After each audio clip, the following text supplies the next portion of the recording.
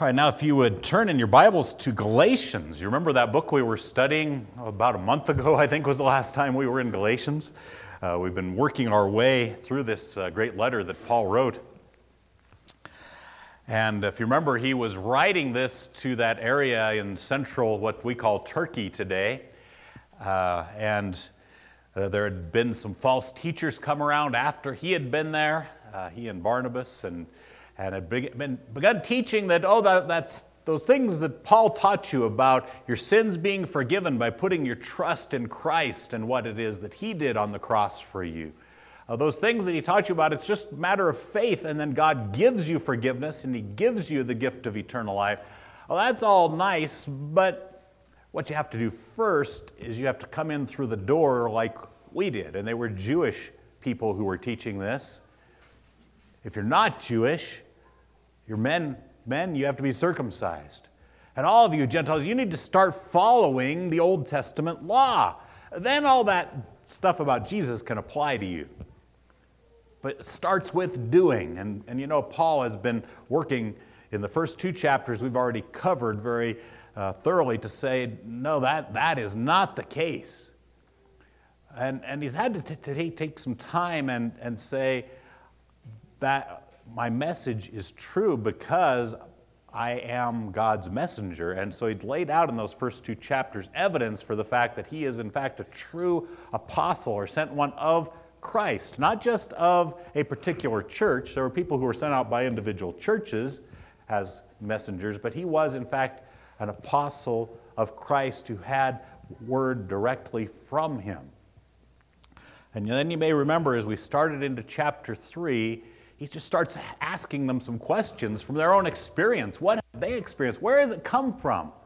These good things that God has given them, where did they come from? Did they come from keeping the law or by putting their faith in their Savior? And the implied answer to all of those is they came from putting their faith in Jesus, who took their sins on himself, paid the penalty, and offered them that free gift. So source is really important, right? Who is it that's giving you the information? Paul's been treating that idea of source a lot here. But you think about the source of things. Say you're in an area where there's just not much water. Water's pretty critical, isn't it? We need it to stay alive in some form or another.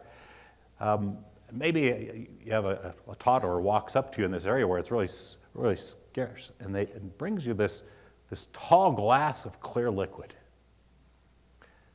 Very rare, very strange. Probably your first question ought to be, where'd you get that? Right? Because there's a lot of things that a lot of clear liquids maybe look like water. And if it is water, it refreshes your body, it gives it what it needs. If it's one of those other clear liquids, it might not have what you need. Might be good for fuel, might be good for cleaning, might be good for a lot of other things, but if the source is a well or a barrel or a container that doesn't contain water, you want them to stay away from that source, right? Paul is now going to talk about how it is that we come to be right with God. How can we have a relationship with him so that we're not under condemnation? He's going to say, the key thing is you have to go to the right source. So if you'd follow along with me as I read Galatians chapter 3, verses 6 through 14, he continues on in some ways from the first first 5 verses, but now he really digs in on this idea of the source of that righteousness, of that salvation. And so he says, even so, Abraham believed God, and it was reckoned to him as righteousness. Therefore, be sure that it is those who are of faith who are sons of Abraham. The Scripture, foreseeing that God would justify the Gentiles by faith, preached the gospel beforehand to Abraham, saying, all the nations will be blessed in you. So then, it is those who are of faith who are blessed with Abraham, the believer. For as many as are of the works of the law are under a curse.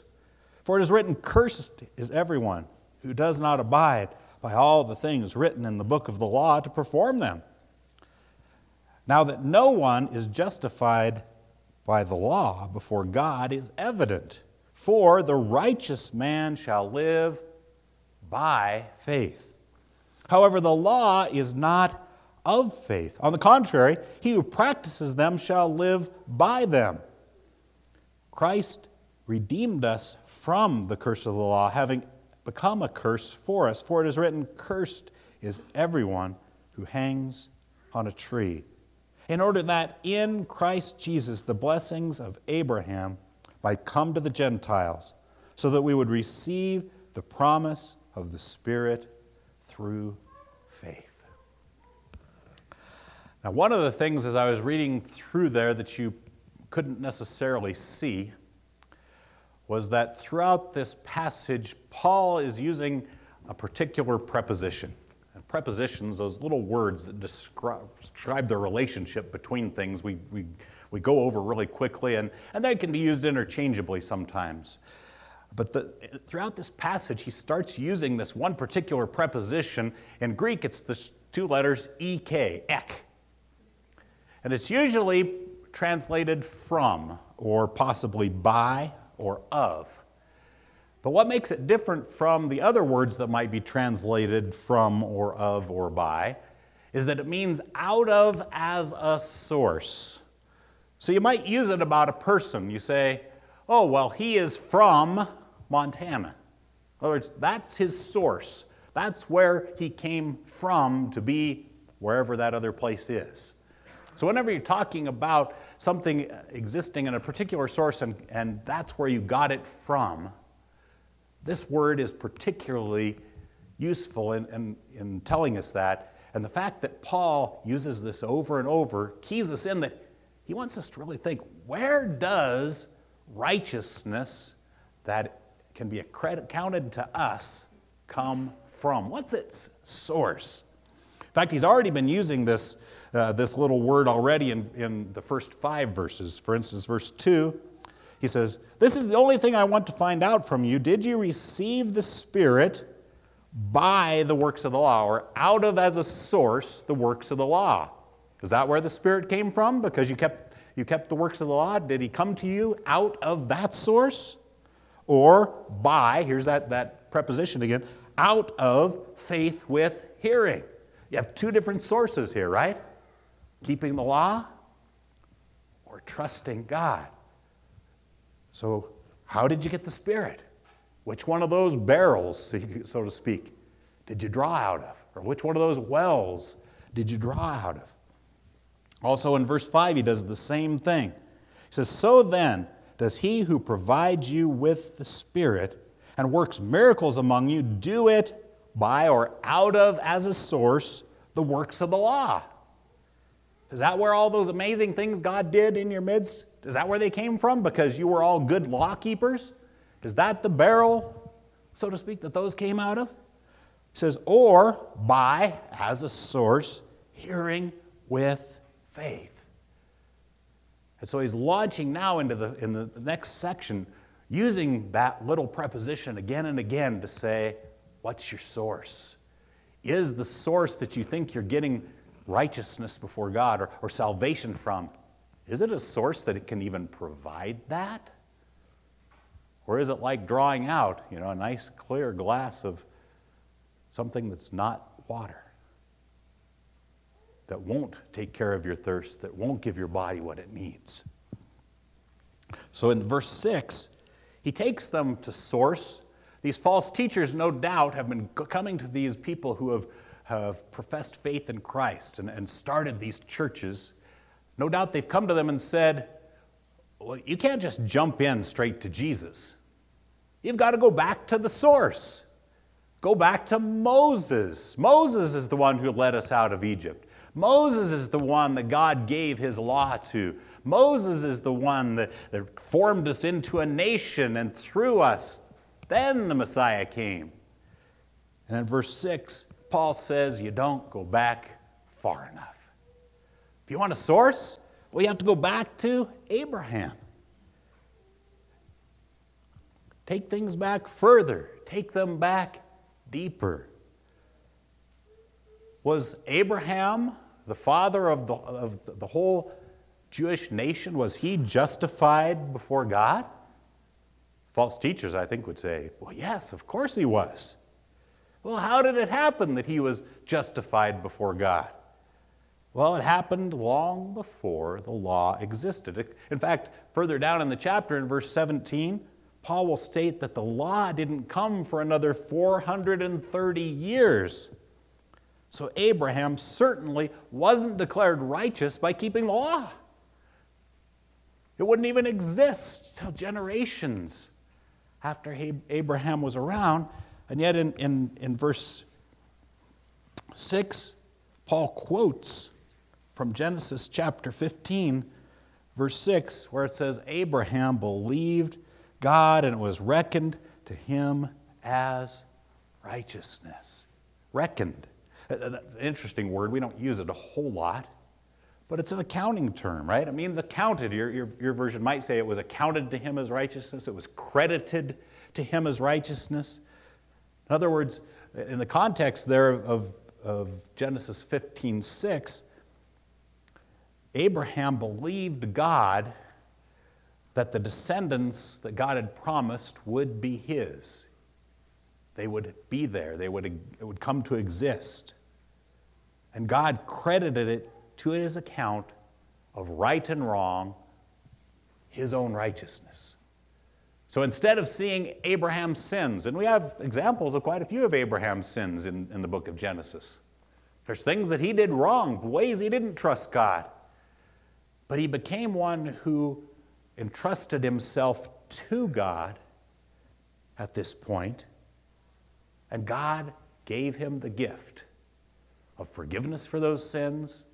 And instead of his black marks against him in his sin account, he had not just wiped clean, but he had righteousness credited or reckoned to his account. And he didn't know it, but it would be the righteousness of Jesus in advance credited to his account. So no longer having a debt, but positive righteousness made him right with God. So then God entered into, if you follow through, and we don't have time to get into the details of Genesis 15, but then after that, God enters into a one-sided covenant with Abraham. If you remember the story, how had Abraham cut all those animals in half, and how then that burning thing went through, representing God's presence, passed between those animals. Typically, both people making a covenant would pass between the animals that had been cut in half and laid out, basically saying, if we break this covenant, then may what happened to these animals happen to each of us. God passed through alone and said, I'm bound to you together forever, Abraham. That's how his righteousness came to be Abraham's, because he was willing to join, God was willing to join himself to Abraham in that way. And he showed him then that yes, in fact, you can have my righteousness credited to your sin account because I'm willing to join myself to you. Well, these false teachers might have objected, well, but Abraham was circumcised. So you Gentiles, in order to be considered children of Abraham and have the same salvation that Abraham had, well, you need to become sons of Abraham and be circumcised like Abraham was too. Interestingly, the covenant of, or the sign of circumcision, which was a sign of the covenant that God would enter into with the nation Israel, didn't come till 14 years after Genesis 15:6. It wouldn't be until that point that God would command Abraham and his descendants to have that mark that showed, yes, we're part of this national covenant or family covenant, you could say, with God. And so without the law, without the sign of circumcision, Abraham was given righteousness. And so Paul really cuts the legs out from under this whole argument that these false teachers are giving the believers in Galatia, saying, no, look at Abraham.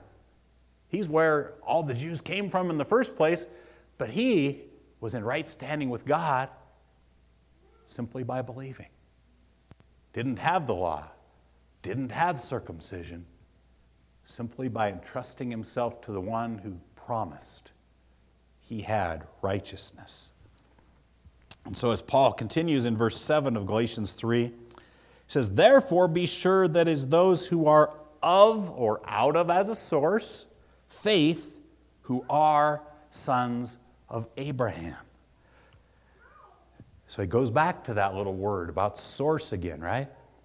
It says in the ones who can be called sons of Abraham in the most important sense come out of the source of faith or believing in him.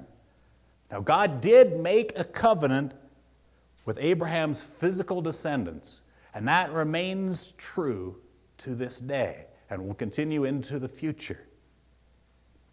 And that is demonstrated by a physical sign, by circumcision. But that is secondary to God's overall purposes. And it's not about being justified before God. The connection with Abraham that matters most is by following his example, by trusting in God's provision to make you righteous, to give you an account where righteousness fills it up. Paul continues. The scripture, verse 8, the scripture foreseeing that God would justify the Gentiles by or out of the source of faith, preached the gospel beforehand to Abraham, saying, all the nations will be blessed in you. And so he actually then takes us even further back into Genesis, to Genesis chapter 12. And if you just turn back there to the first book in your Bible, Genesis chapter 12.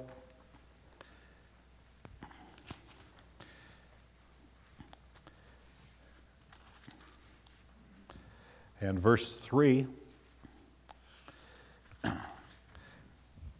We have a little bit of the context just being that this is really Abraham's key and first connection with God, where God's calling him out of his own country to go and live somewhere else and just trust him that he had something good for him.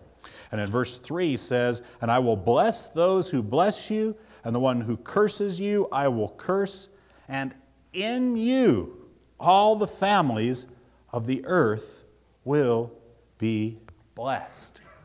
And Paul says that's the gospel. That's the good news. It's just kind of the beginnings of it. It's not super clear, except what's going on here is that the good news being all Gentiles, all the nations, are in need of something great. The good news is that Abram, as he was called at that time, was to believe from the beginning of God's dealings with him that God was going to provide through him what all people around the world need, which is forgiveness of their sins and righteousness credited to their account so they can have a right relationship with God. Because there was no Jewish nation then. There was only Abram. And it was all the nations, he says, that would be blessed through Abraham, not just the one that would grow out of his family. That's all he had to go on. That's what Abraham believed. That God would, through him, provide the blessing that all of humanity needed. And there's really just one thing that all of humanity needs: salvation from their sins, forgiveness of their sins, and his righteousness credited to them. And so Paul says, even when you get to chapter 15 and Abraham believes God and it's reckoned to him as righteous, so what's it based on? Oh, it's the fact that back here, God said, through you, I'll bless all the nations. Because in chapter 15, Abraham's like, I have no children. How are you going to do that through me? God said, you're going to have so many children, you're not going to be able to count them. And Abraham said, okay, that's good enough for me. I believe that you will do that, and through that you will bring that one who will bless all of the nations. It was through faith. It was out of the source of believing, not doing perfectly. In fact, verse 9 then of Galatians deals with the issue of blessing that comes out of faith.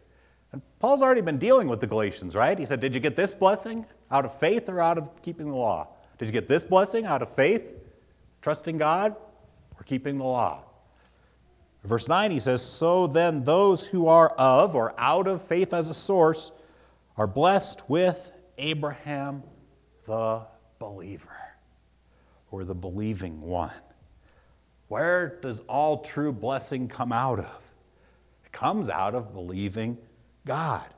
And if you're looking then, back at Genesis chapter 12, it started with a man who had no real blessing. Oh, he had material things. But chapter 12, verse 1 of Genesis, now the Lord said to Abram, go forth from your country, from your relatives, and from your father's house to the land I will show you, and I will make you a great nation, and I will bless you and make your name great. So you shall be a blessing. Oh, not only will he be blessed, or honored, or receive good things, but he himself would become a blessing. And I will bless those who bless you, and the ones who curse you I will curse, and in you all the families of the earth will be blessed. And so Abram went forth as the Lord had spoken to him, and Lot went with him. Now Abram was 75 years old when he departed from Haran. Here, after living in this same place for quite a while, knowing what he knew, just that promise from God, Abraham says, yeah, I'm willing to just uproot and go to some place I've never been, some place I don't know. Because God said that's the source of blessing, is believing him, trusting him. He had no concrete source of evidence to go on other than the fact that he knew God.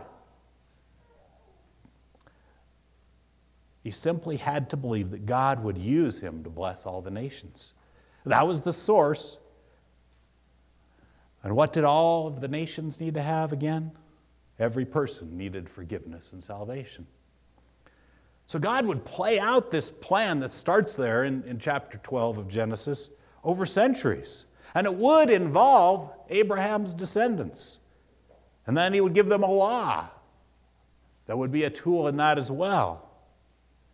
But the tools used along the way shouldn't be confused with the source of the blessing or the goal of the blessing, which is more ultimate blessing, salvation and a relationship with God forever. So here he's saying the greatest blessing comes out of faith, believing that God would provide for sins to be paid for through a descendant of Abraham. This, of course, is Jesus. So now we're able to believe in the same thing, but looking back and seeing that it's already happened.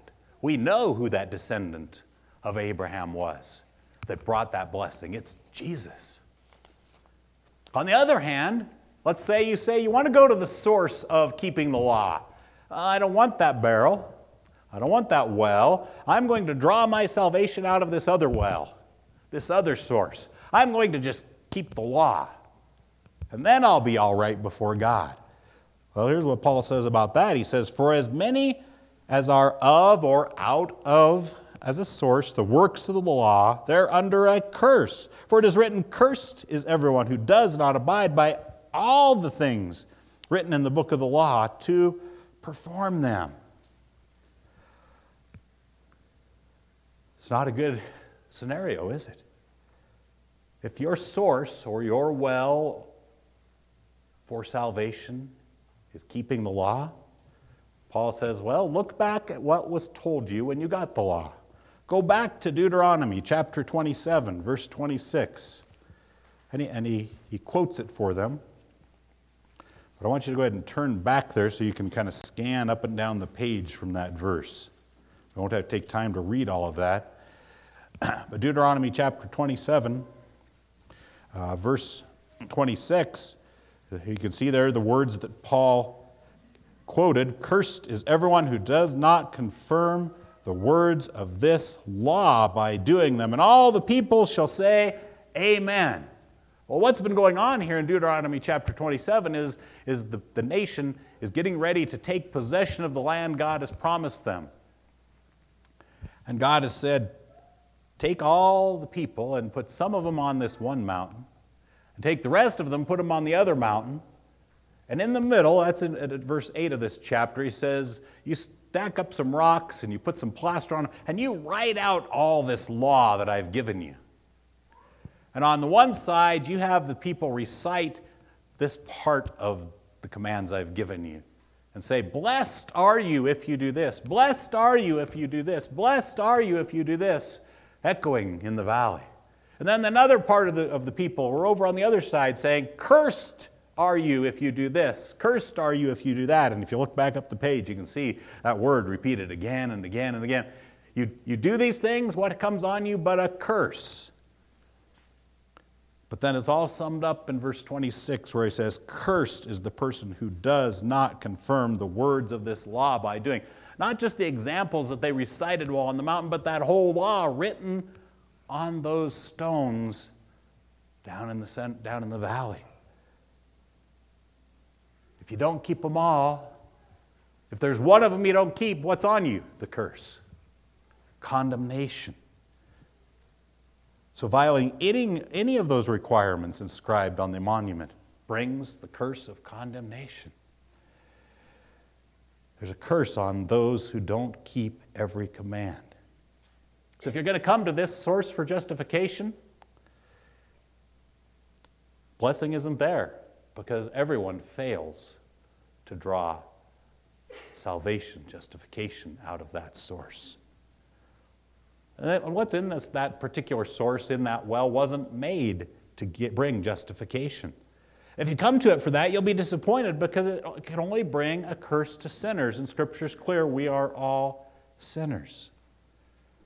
Now, Paul's going to take quite a bit of time later in Galatians to talk about the purpose of the law.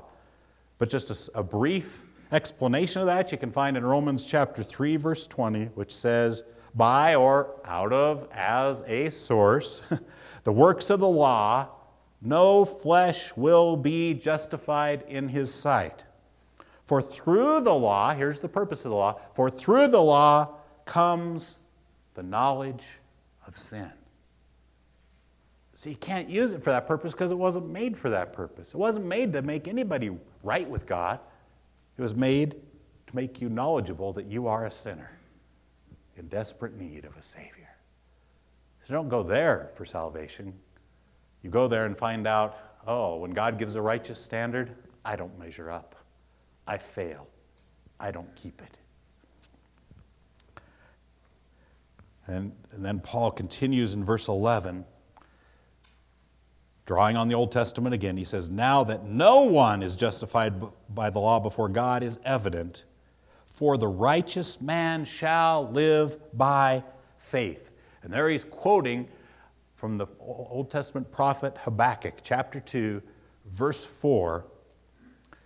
And in the verse, or in that section, he's contrasting living by faith with the wicked man, or the proud man. The proud man is this way, but life comes through believing. Life comes through trusting God. And Paul's translation of that Old Testament passage, guess which word he puts in there? Out of, as a source, that little word, ek, right? You live your life, living what's truly life, it comes out of trusting God. And it's interesting that he quotes out of Habakkuk. Because if you remember this little tiny book in the Old Testament, Habakkuk looks around at the Jewish people, and they're sinning like crazy. They're not trusting the God who made them into a nation. They're not trusting the God who gave them his law so they could see what was right and what was wrong. They're not trusting in the God who has blessed them and been patient with them over and over and says, God, how long are you going to let these people go on without punishing them? And God comes back to them and says, oh, by the way, I'm bringing the Babylonians or the Chaldeans. You know, those strong warriors, those powerful warriors, they're going to come and they're going to bring devastation on this land. And Habakkuk says, oh, wait a minute, Lord. Yeah, my people are wicked, but those people you're bringing to punish them, they're even more wicked, and I don't get this. How can you do this? And in essence, God says, in the struggle, you have to trust me. You have to live out of trusting me, even though you don't quite understand it. You have to live out of, as a source, faith. Because trying to live out of the law just brings a curse, just brings condemnation. And as Paul continues in verse 12, he says, however, the law is not out of, or not of faith, or in other words, out of the source of faith. On the contrary, and here he quotes from the Old Testament once again, he who practices them shall live by them. Now here he's quoting out of Leviticus, where the law was given, Leviticus 18:5, if you want to look at that. But trying to live out of keeping the law, again, just leaves a person living in those laws, but finding themselves condemned again and again and again. And that big if in there, that if you keep them, you live in them. There's a sense in which keeping, for the Jewish people, if they kept God's law more than they broke it, there was blessing there for them. The more they kept God's law, the more blessing there was for them. Life here was better for them. But in the long run, they didn't keep it as was necessary to be righteous. You broke one and you found yourself under a curse. Well, that's where you live. You live in the curse. You live in failing again. You live in, how can I ever do this? And that's what Paul's trying to get across to them. It's just like James taught in James chapter 2, verses 10 and 11. If you turn back there toward the end of your New Testament, when it comes to the law, he says, for whoever keeps the whole law and yet stumbles in one point, he has become guilty of all. For he who said, do not commit adultery, also said, do not commit murder. Now, if you do not commit adultery, but do commit murder, you have become a transgressor of the law. And in essence, Paul says that's no place to live. Trying to keep the law in order to become righteous. If you're going to live in that, you're living in a curse. So where's the hope? Is there hope? Yeah, verses 13 and 14, as Paul wraps up this section, he says, yes, there is hope, because Christ redeemed us from the curse of the law, having become a curse for us. As it is written, cursed is everyone who hangs on a tree, in order that in Christ Jesus the blessing of Abraham might come to the Gentiles, so that we would receive the promise of the Spirit through faith. He redeemed us. It's a word that gets thrown around in Christianity a lot. We hear it in songs, but most of the time, do we really think about what it means? Redeemed really means to buy someone out of slavery. You pay the price to get them out of slavery, and then you give them freedom from what they had been in. You set them loose. Say, no longer do you have to be the slave of a master. Christ did that for us when we were living in the curse, under condemnation. He says, I've done it for you. I have bought you out. We existed in the slavery of being cursed by sin. And because of his amazing love, He wasn't content to leave us there, but instead he paid the price to bring us out. Well, how did he do that? Well, it says he became a curse for us by hanging on a tree. And it quotes again from the Old Testament, cursed is everyone who hangs on a tree. And immediately go to thinking, oh, well, yeah, he died on a cross. But we also miss the fact that in Israel, people weren't killed by being hung up on a tree. They were stoned to death if they were condemned. And then, to shame them, their dead body was tied up on a tree or a post as if to say, here is the shame that this person deserves, even though they're dead, displayed as a condemned one, displayed as one who should have been executed. So you can see why crucifixion was the perfect way for Jesus to die if he was going to become the curse for us, right? He died like a common criminal, like someone that Roman citizens couldn't be crucified. But Jesus died that way and then was hung up there in shame, saying this one deserved to be condemned. They even put a sign up above his head.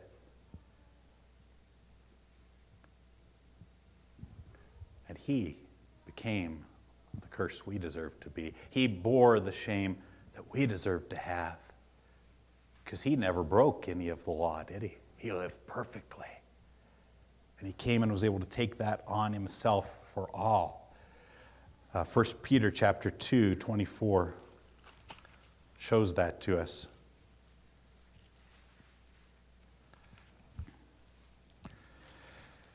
1 Peter 2, 24 says, and he himself bore our sins in his body on the cross, so that we might die to sin and live to righteousness, for by his wounds you were healed. He took our sin on himself as though he were the sinner. He got the punishment. He got the shame. It all fell on him. And that's where then the joy is in verse 14. In order that in Christ Jesus the blessing of Abraham might come to the Gentiles. Now, we don't have to go back and find out that we're cursed and cursed and cursed and cursed over and over. You know, we'd be like Abraham, who was never under the law. We go straight to believing God that he would send one who would bear our sins. And in that, be granted righteousness, so that we could receive the promise of the Spirit through faith. It's his Spirit that brings us back to life, that gives us new life to live with him and in him. And he becomes that source that we need so desperately. So it makes no sense, Paul says here, for anyone to think that keeping the law could bring them into a right relationship with God. You can't go back to the Old Testament and prove it. Paul says, let me show you what the Old Testament says. That was never God's plan. He was giving the gift of righteousness to those who would believe all along. They looked ahead in hope that that one would come. We look back and say, he did just as he said. Look at that. I entrust myself to him who sent someone to be the curse in my place. And it's never changed. It was made possible through the one who was, as it says in the next verses down, the seed of Abraham, who took our sin, its curse, its shame, on himself for us. Does it any wonder that this time of year we celebrate that he was born? They might say this isn't really much of a Christmas message, Christmas season, but isn't it? Isn't it? That one was born through Abraham, a descendant of him that would come and do all this for us. I hope that energizes your Christmas celebration. So it's not just about a baby. It's about the one who would redeem us by becoming a curse for us, paying all that, and then rising from the dead, and giving us new life. Let's pray. Father, thank you so much for the great hope that we have that is not based on us doing or accomplishing, because in our own strength we can't. We just again and again find out we blew it. We didn't live up to your expectation of what righteousness is. We didn't line up with who you are and all that you made us to be. And yet you didn't leave us to just live in that state of being cursed, of being condemned and expecting judgment.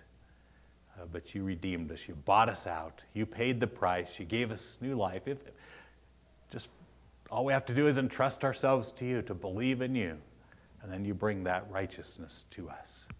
Father, if there's anyone here who hasn't come to you and received that gift, I pray right now in their own heart they would admit that, yes, they have broken your standard of righteousness, and they are cursed, they are condemned, but they want to receive what Jesus purchased on their behalf. So you just draw them to yourself right in this moment. Help them to see that there is life in believing, a life that continues on gloriously past this moment and past this life. Thank you for sending Jesus so that all this is possible. We praise you in Jesus' name.